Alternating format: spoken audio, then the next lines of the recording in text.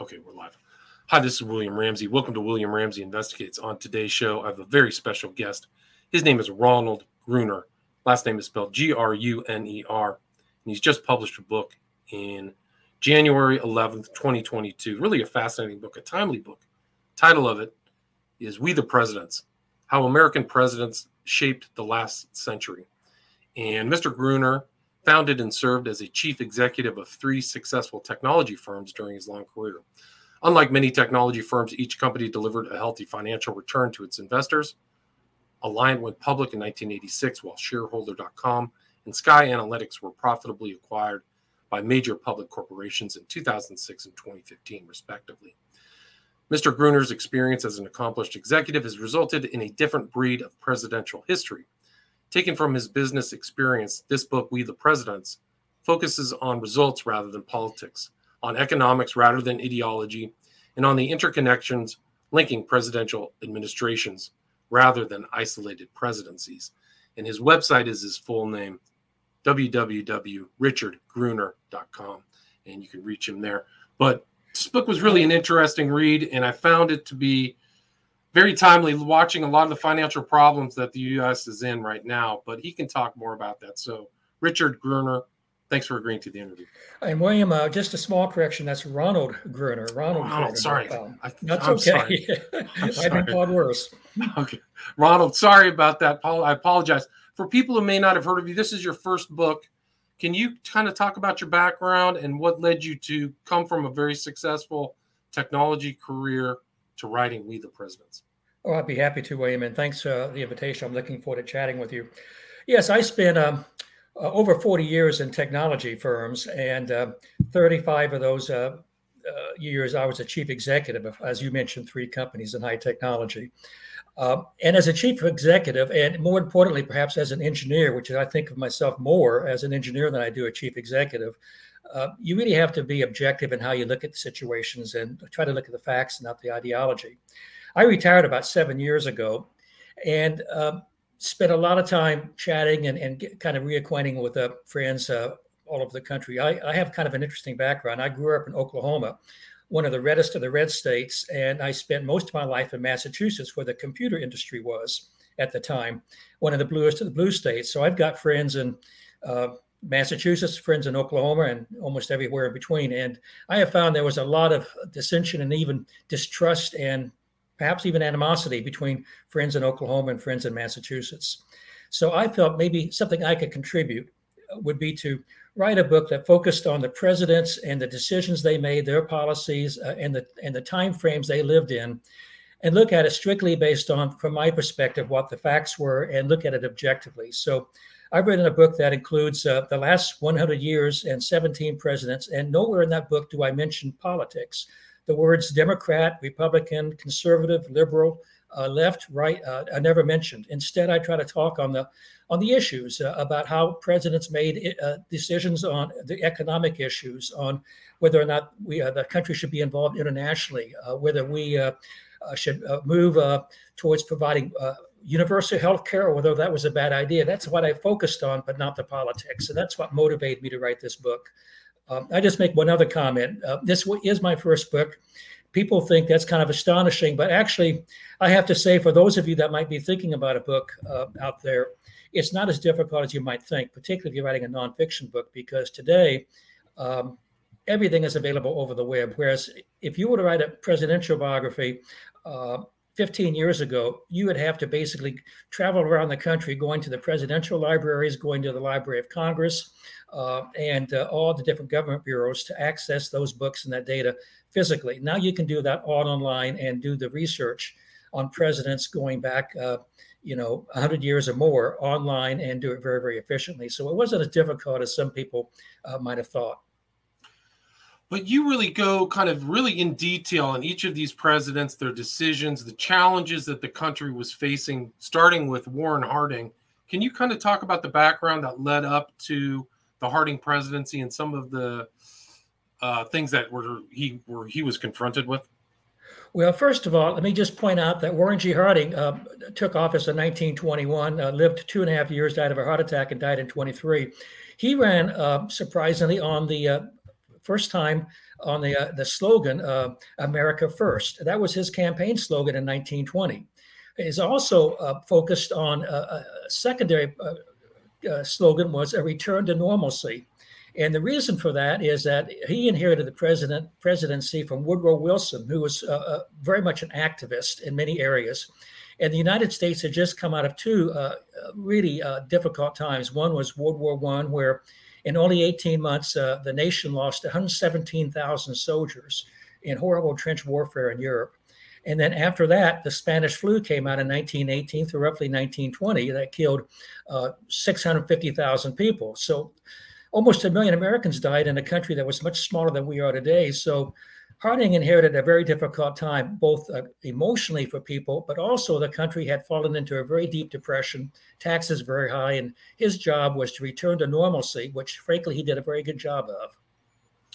Right. And you kind of go in detail in the book about some of the economic issues, but he was curious because he had kind of a mix of it in his administration of very competent and not so competent. Can you talk kind of about his challenges? Yes, he hired both very, very well and very, very poorly. Let's take the poorly side first. He had what was called the Ohio Gang. Harding was from Marion, Ohio, and he brought in all of his old golf buddies and cronies and drinking buddies, frankly, and poker buddies that he socialized with every week, a couple of times a week, actually, playing poker. And many of those were in the cabinet, frankly, like Dougherty, his attorney general.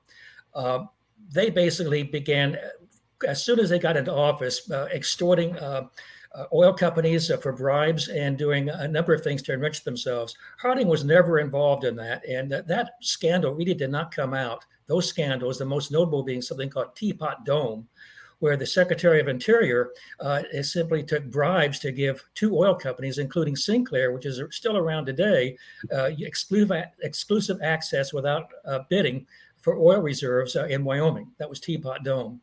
But on the other side, on the very positive side, he hired a number of very strong cabinet members, and I just mentioned two that affect us even today. One is Herbert Hoover, and I'll talk about him in a second, and the other is Andrew Mellon. Andrew Mellon was the Secretary of the Treasury under Harding and then also under Coolidge, and of course became president after Coolidge.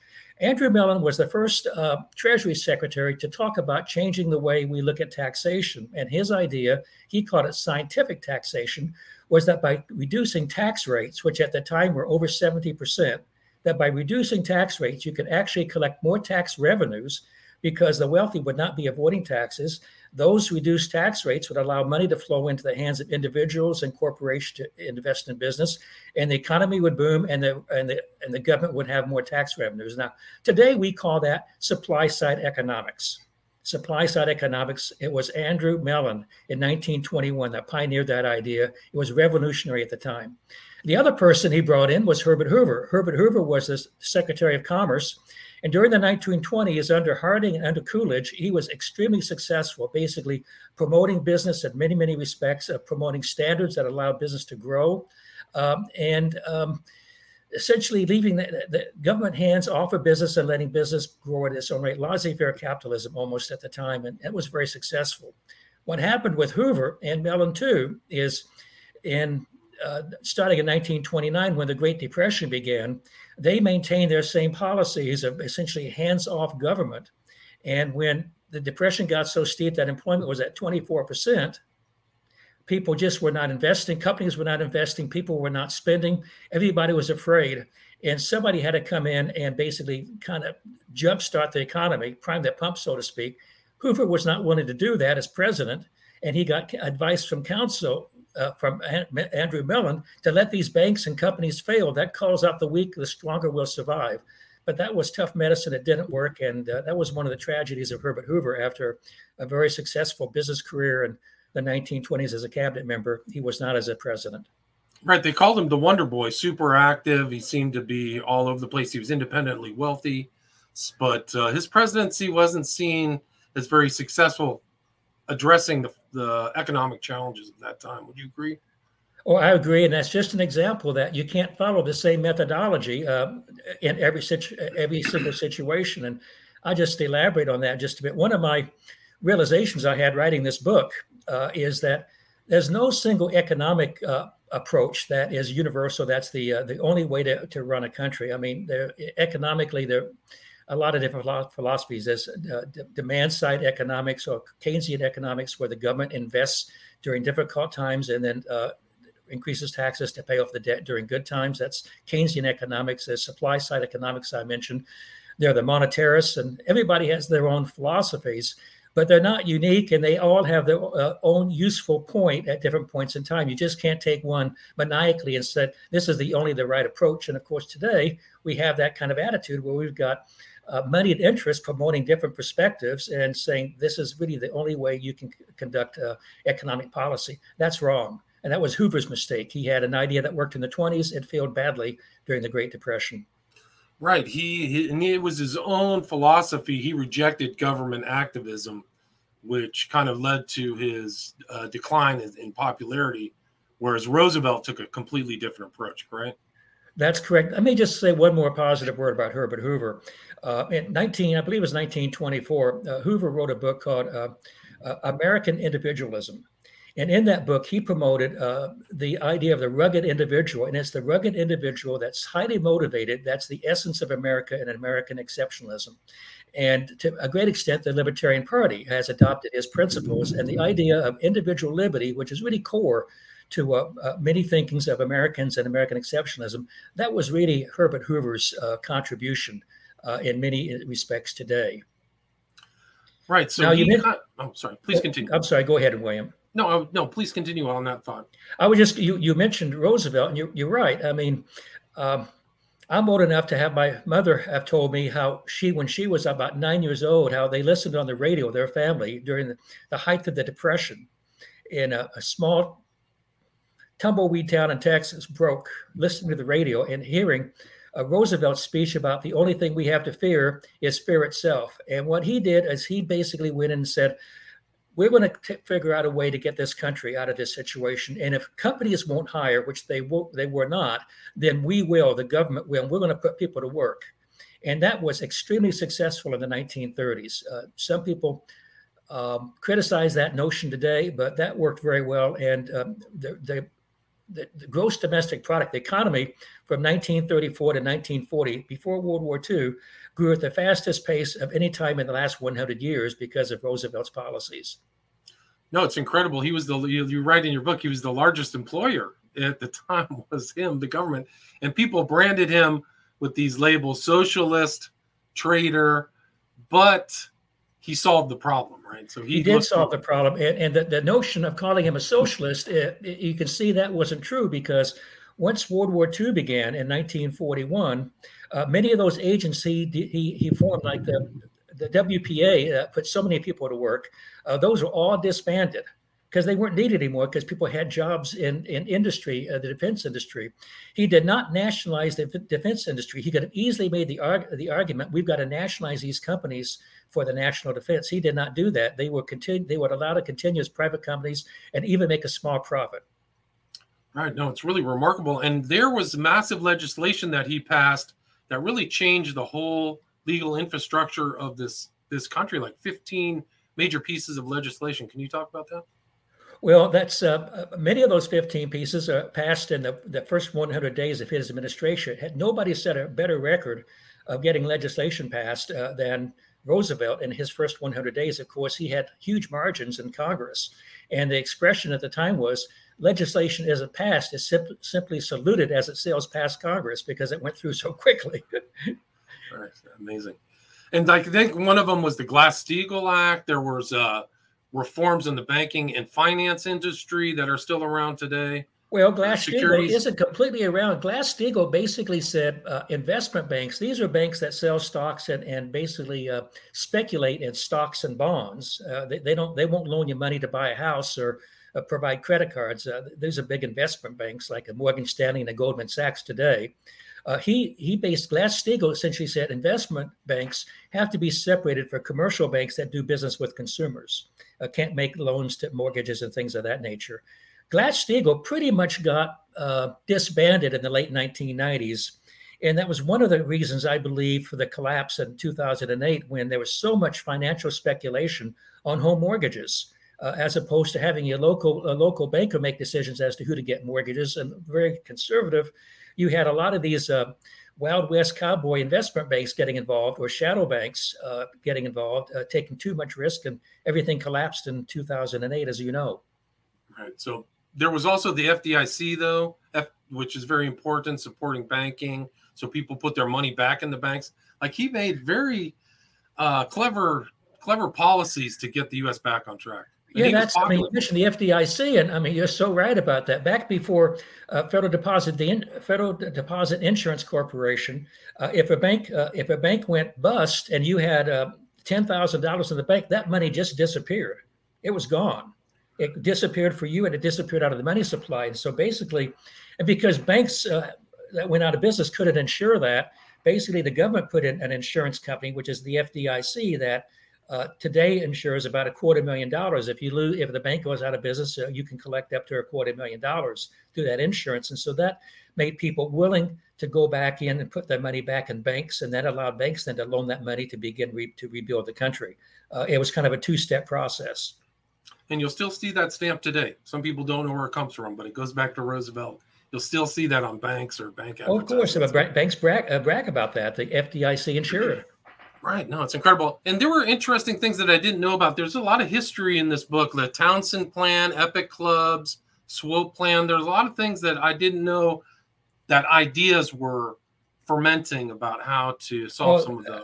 Well, that's a very fascinating time. We're talking about from roughly 1931 to 1935. And there were all these ideas from Townsend, from Upton Sinclair, who was running for governor in California. That was called the Epic Plan. Huey Long had a plan. The idea was, look, companies have failed, people are starving. The government needs to provide some minimum compensation. We call that now universal basic income, which is up for discussion again. And there were lots of plans around that area.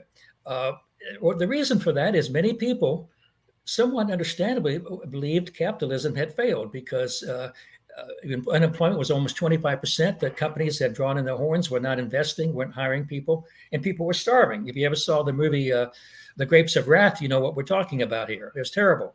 Hoover Towns, Hoovervilles, or whatever. Yeah. What's that? Oh, it's Hoover. They have those Hoovervilles, like shanty towns. Hooverville and the Okies going from Oklahoma, where I happen to be from, to California, and just the starvation that many people were suffering from. Now, it's interesting. One of his other major contributions, Roosevelt's, perhaps the contribution that, of course, is most well known today, was Social Security. That idea was that basically when people get to 65, it would give them some minimum amount of income through Social Security, where they'd be somewhat self-supporting and wouldn't be in poverty. Now, that idea didn't come from some socialist. That idea came from the president of General Electric, Gerald Swope. Gerald Swope had a lunch meeting with Roosevelt, I believe in late 1933, where he proposed an idea he had proposed to Hoover, and Hoover rejected it, that the government get involved and provide a form of insurance and disability insurance and a pension plan, which came to be known as Social Security. So the idea for Social Security came from Gerald Swope, the president of General Electric, because he felt something had to be done. Right. So it came from kind of the business community, which is interesting. It didn't come from maybe social activists or something like that. But the war happened, like you stated earlier. The war was upon us, 1941. Everything kind of changed, but then Roosevelt unfortunately passed away, and right into his fourth term, right? Yeah, he I think he was 82 days into his fourth term, died on April 12th, 1945, unexpectedly, but he was, in retrospect, in poor health, and it should not have been that unexpected. But he had been president and such a huge presence in the United States, people probably thought he'd live forever. And so this gets handed, the situation of the kind of finalizing Pacific War gets handed off to Truman. Can you talk about the challenges Truman faced and maybe some of the economic issues post-war? Well, Truman wasn't very popular with Franklin Roosevelt. Franklin Roosevelt only brought Truman in at the last minute in the 1944 election because his current VP, Henry Wallace, was not doing well politically. So he basically, I can say, dumped Henry Wallace and brought in Harry Truman. Truman got no briefings of any kind, only did not know about the atomic bomb, for example, did not know about Roosevelt's ideas for the post-war recovery. And so when he became president in April of 1945, he had really no preparation at all. And the first decision he had to make was how to end the war with Japan, because the war with Germany was rapidly ending and ended early in May, but Japan was still going on fighting. And the feeling was it would take a massive invasion of Japan itself, costing perhaps 1 million casualties, to bring Japan to a surrender. So he had to decide whether or not to use the atomic bomb. And I talk about it extensively in my book. There's a number of pages devoted to that. But the long and short of it is he decided the best way to end the war quickly and save the most lives was to make a statement to Japan that we have a bomb that's so powerful, you have no choice but to surrender. And that's what happened. It took 2 bombs to do that. But after the second bomb, Japan surrendered quickly, urged by the Emperor Hirohito. And that was a decision that still debated today. But I think if you look at all the facts and the fact that Japan would not agree to an unconditional surrender, I think Truman made the right decision. It was a very difficult decision. And then, of course, he had to decide at the end of the war what to do with Germany and Japan. And he was lobbied very strongly by members of his cabinet, particularly a fellow by the name of Henry Morgenthau, who at the time was the Department of State, basically said, turn Germany into an agricultural state. Basically, do not allow it to rebuild its industry, just allow it to raise crops. And that word had got out 6 months before the end of the war, and Hitler's propaganda minister, Joseph Goebbels, took that and really basically motivated the soldiers by saying the America wants to turn Germany into a giant potato patch, which nobody wanted. But anyway, after the war, Truman disregarded Morgenthau's advice, replaced Morgenthau with George Marshall as Secretary of State, and they made the decision, what we have to do is we have to rebuild Germany, we have to rebuild Japan, and basically turn them into friends of the West, so to speak, and basically friends of democracy and capitalism. And because of Truman and the policies he put in place, we did that, and we did that very, very well. Unfortunately, we've not done that well, obviously, in the Middle East. That's something we perhaps can talk about in a few minutes. Right. So, I mean, they're talking about the economy of the post-war world. What was Truman's kind of domestic policies, and how did he address the kind of challenges in the U.S. homeland? Well, at the time, the nation still believed that the national debt was something that had to be worked down as quickly as possible. So after the United States came out of the war in 1945, we had about 18 months of relatively high inflation. Now, by high, I mean, as I recall, 6 to 8%, but then it damped down pretty quickly. What Truman did is, rather than cutting taxes after the war, which had risen significantly, he kept those taxes high with the objective of paying off as much of the national debt as possible. And he paid off a significant amount of that debt during his essentially 8 years in office. That was a key part of his policy. Now, because there was so much pent-up demand from the war, the economy boomed, although many people didn't expect it to. Top economist Paul Samuelson thought the economy would tank after the war. It did not. It boomed as soldiers came back and married, and we had the baby boom, and we had the GI Bill sending soldiers to college, getting educated, and coming into good jobs. Things just went very well. Truman did a good job in that respect. Right. So, I mean, I think that the post-war was really kind of a fresh start in a lot of ways, and he led to the great General Eisenhower. Can you talk about Eisenhower and what he did as far as his administration? Well, the first thing Eisenhower did was he basically negotiated an armistice, a ceasefire with North Korea. He did that within 6 months of taking office. The remarkable thing about Eisenhower, even though he was a general and had been in the military his whole career, after Korea, during his 8 years as president, only one American soldier died, and that was killed by a sniper in Lebanon. And even though there were many, many issues going on in the Middle East and in Asia that could have precipitated the United States getting involved, Eisenhower chose not to. And he took the policy that negotiation and diplomacy is better than going into battle. And he kept us out of war for 8 years.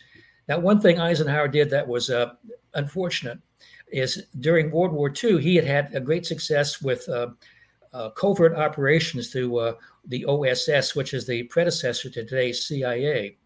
And so when Winston Churchill came to Eisenhower in 1953 and said, look, the Iranians have just nationalized our oil company. We're in this big debate about oil profits, and they nationalized the company, and we need to do something to turn the government over. He had made that approach to Truman. Truman rejected that. But Eisenhower said, okay, we'll see what we can do to help, because they had been war allies. And so Eisenhower took up the idea of using a covert operation under the CIA, as had been done so successfully in World War II, to basically overturn the government, the democratically elected government of Iran in 1953. And that was, in my opinion, the beginning of our unfortunate involvement in the Middle East, which we're seeing the effects of today. And many people in the Middle East still remember how the United States got involved so covertly starting in 1953. Right. I mean, there was a lot of challenges, but there was always in the background of his administration the Cold War, communism, and the threat internationally and domestically. Is that correct?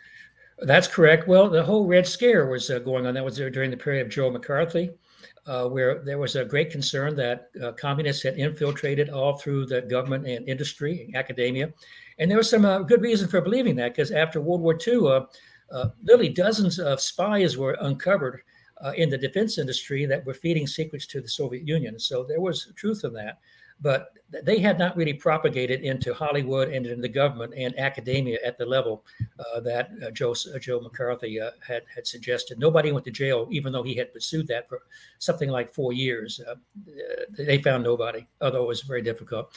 The other thing that's interesting about Eisenhower is he's famous for, his idea was to build a federal highway system, the interstate highway system across the country. He had seen the Autobahn in Germany, was very impressed with that. But that was a big, big fight. And he had a fight with the truckers union, which you'd think would be supporters of better highways. But at the time, the truckers were very, very skeptical that would work. And they were concerned about a 2 or 3 cent increase in gas taxes. And so they were very, very much against the interstate highway system initially. The other were people that were just feeling that the United States, starting with Social Security, was creeping towards socialism and communism, and that the interstate highway system that Eisenhower was proposing would be creeping communism. And he was accused of being a socialist and even a communist by the John Birch Society for promoting a federal system called the interstate highway system. But he got around that by changing the name to the defense highway system and claiming the highway system was not just for consumers and civilians, but was critical if we were ever attacked, to be able to allow military transports to move quickly around the country. And that basically broke that log jam. And he was kind of one of the first there were very prevalent civil rights challenges under his administration as well, correct? Yeah, that's true. I'll use a phrase that may offend some people, but if you had to read the book to get the context, in many respects, Eisenhower was a well-meaning segregationist. And I don't want to offend anybody on that, but he had grown up in the Deep South, had only seen segregated society all through the military at West Point, at Augusta Golf Club, everywhere. So he was personally against moving too quickly to desegregate. But when Truman basically signed an executive order to desegregate the military, they dragged their feet during Truman's administration, but Eisenhower did that quickly. It desegregated the military. And then when schools began to desegregate, after Plessy versus the Little Rock High School lawsuit in 1954. In 1957, he sent in federal troops to facilitate that integration and began to integrate schools across the United States. That was a courageous move on his part, because in many parts of the United States, that was very, very unpopular. Right. And he also kind of had his administration was much more business oriented as opposed to political. Would you agree with that? Well, yeah, Eisenhower had never joined a political party. And when in 1950, 51, 52, when he was being considered a candidate to run for president, both political parties were actively campaigned to have him join their party. He eventually elected to join the Republican Party, but he never really felt a member of a political party, and focused on like I said, the issues and building business and keeping the bringing the national debt down as quickly as possible, and issues like that. Right. So he was kind of a maintenance, and then he had his 8 years, and we come to somebody who's a Republican to a Democrat, right? John F. Kennedy. Can you talk about that transition and how John F. Kennedy is Well, doing? the economy actually grew very well during the 50s, except for the last 2 years where it fell into recession in 58 and 59 and 60. And so John Kennedy ran on the idea, let's get the country moving again. Okay. And you hear that often from presidential candidates. Former President Trump ran on the idea of make America great again, which is somewhat similar. Let's get the country moving again. And so Kennedy was in contrast to Eisenhower. Eisenhower was in his 60s at the time, somewhat grandfatherly. And John Kennedy was young, 43, as I recall, very vigorous, had a beautiful family. And it was for many people, a breath of fresh air and high energy coming to the presidency in contrast to Eisenhower. Right. And so what were the things that, Kennedy had tons of international challenges and squabbles within his administration, correct? Well, the first challenge he had was the Cuban Missile Crisis. The Eisenhower administration, I beg your pardon, that was the Bay of Pigs issue, the Bay of Pigs invasion. And the Eisenhower administration was planning an invasion of Cuba, a covert invasion to look like Cuban nationalists were doing that. And essentially, Kennedy got talked into that by the general staff the first few months of his administration. Of course, that was a disaster. Kennedy took full responsibility for that, saying that success has many fathers and failure is an orphan. And he was right about that. And then he had the Cuban Missile Crisis, where 6 months before the Cuban Missile Crisis became an issue, the United States and NATO had put missiles into Turkey and perhaps Italy, but Turkey for sure, which threatened the Soviet Union, retaliated by putting missiles into Cuba. And so we had the crisis. And Kennedy handled that well. He came out of that basically viewed as a major international leader, very successful. Now, in my book, I talk about the backstory, which is very interesting. And that the Department of State papers have been released, and the correspondence, and there were something like 30 interchanges during that short 10-day period, quite interesting. And that essentially Khrushchev, would have surprised many people, basically took Kennedy under his wing and proposed how to end that. And Khrushchev very early into that situation said, look, we'll take our missiles out of Cuba promptly if you take yours out of Turkey, and you don't have to announce that to the American people because that might be a loss of face. You don't have to mention that. And also if you promise never to invade Cuba. And so Kennedy promised to do that. The missiles came out and Kennedy was a hero. And 2 years later, Khrushchev was kicked off the Politburo.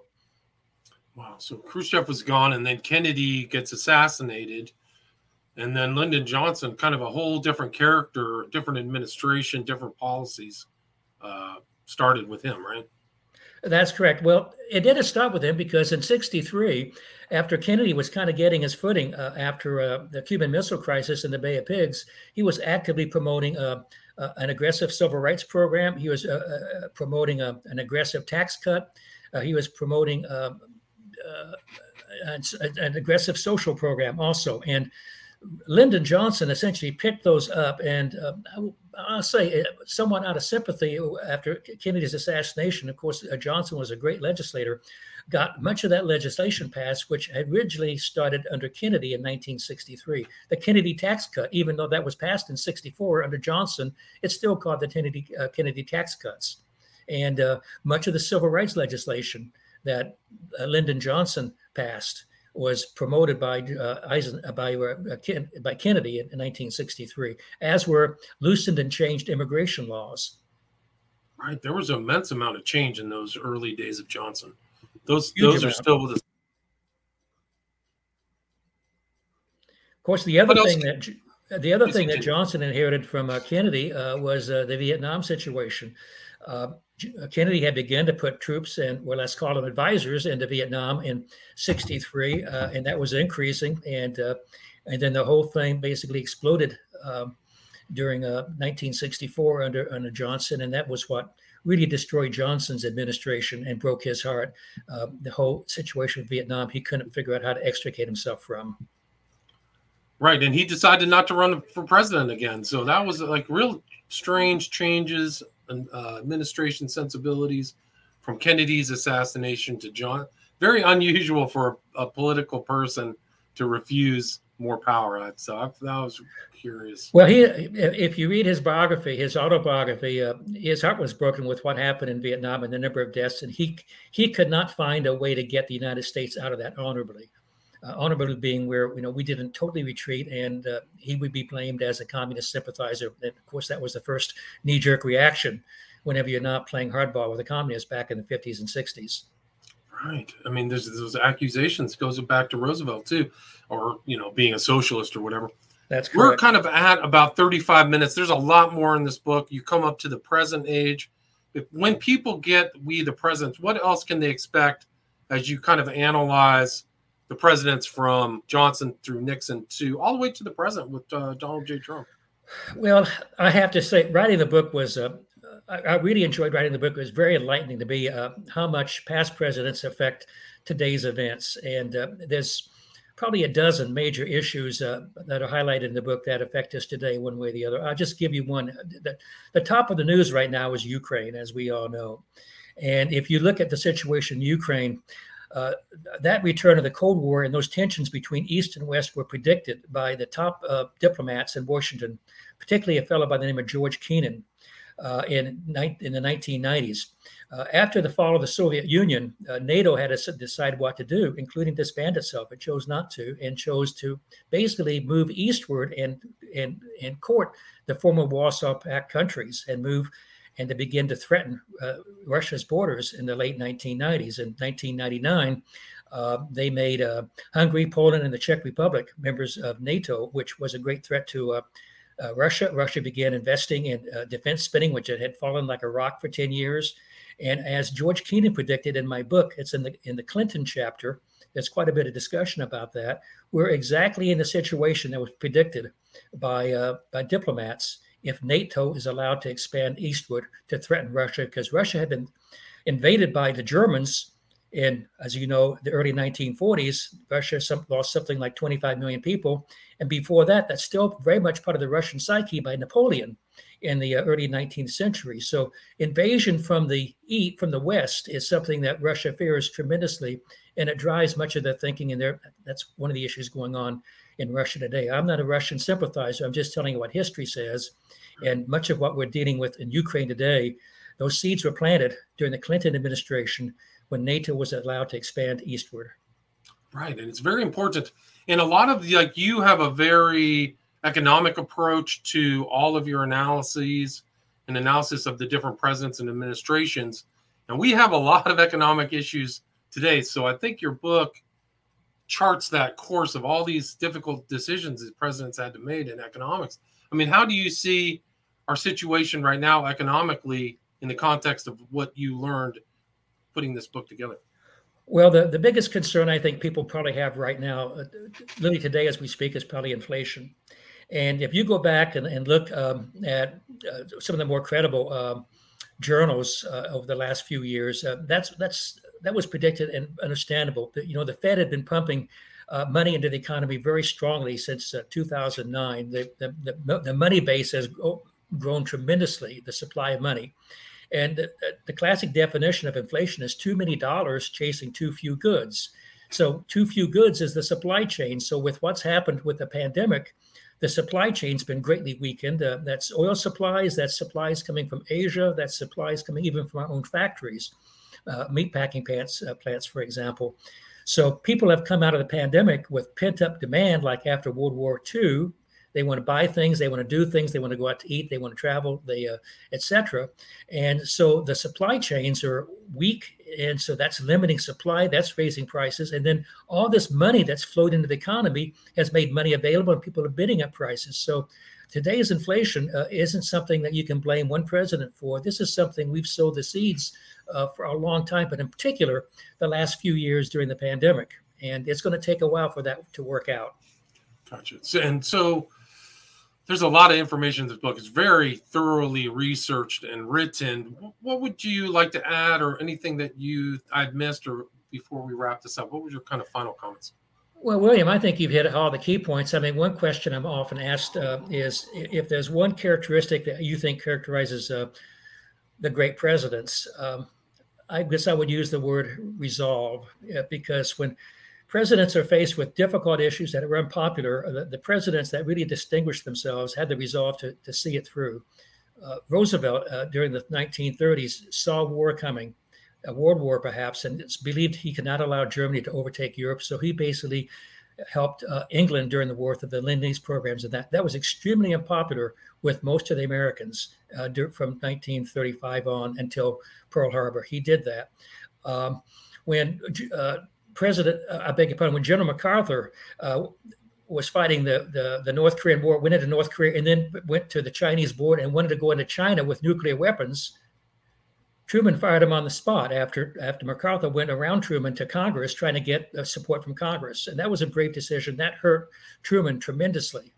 And a more recent one is Jimmy Carter. I mean, Jimmy Carter promoted the idea of energy conservation, which threatened many people because it was saying we've got to reduce our oil consumption. We've got to reduce our energy consumption per capita, because it had been growing 1.2% for 50 years. It's unsustainable. And people made fun of him because of his cardigan sweaters and all that. But today, energy consumption per capita is down 15% relative to 1978. It's conservation, not energy production, which has made us largely energy independent. So I think Carter gets credit for that. Interesting. Well, there's a lot more in this book, and where's the best place to get this? Do you get it at Amazon or your website? Well, you can start with your local independent bookstore. They all have access. If they don't have it on the shelf, just tell them to order We the Presidents. They can get that in a few days. If you want to order online, of course, there is Amazon and Barnes and Noble, and you can always visit our website, wethepresidents.us, for more suggestions. That's wethepresidents.us. We the President. I'll put that in the show notes. We the Presidents. US, and then your website is ronaldgruner.com, right? Yes, so, that's correct. And that goes directly at this point to wethepresidents.us. Okay, I see. I get it. Okay, so that feeds into the wethepresidents.us. And if people want to reach out to you or ask you any questions, is your website the best place, or social media? The best place to find me is at Gruner.com. I'm sorry for the various sites. And I have to put a link in. Matter of fact, do this. Go to wethepresidents.us, and by tomorrow morning, there'll be a way to reach me. wethepresidents.us, and there'll be a way to reach me tomorrow morning. Awesome. Really fascinating discussion. Great book. Very timely. People can learn a lot of important aspects of American history, economic history as well.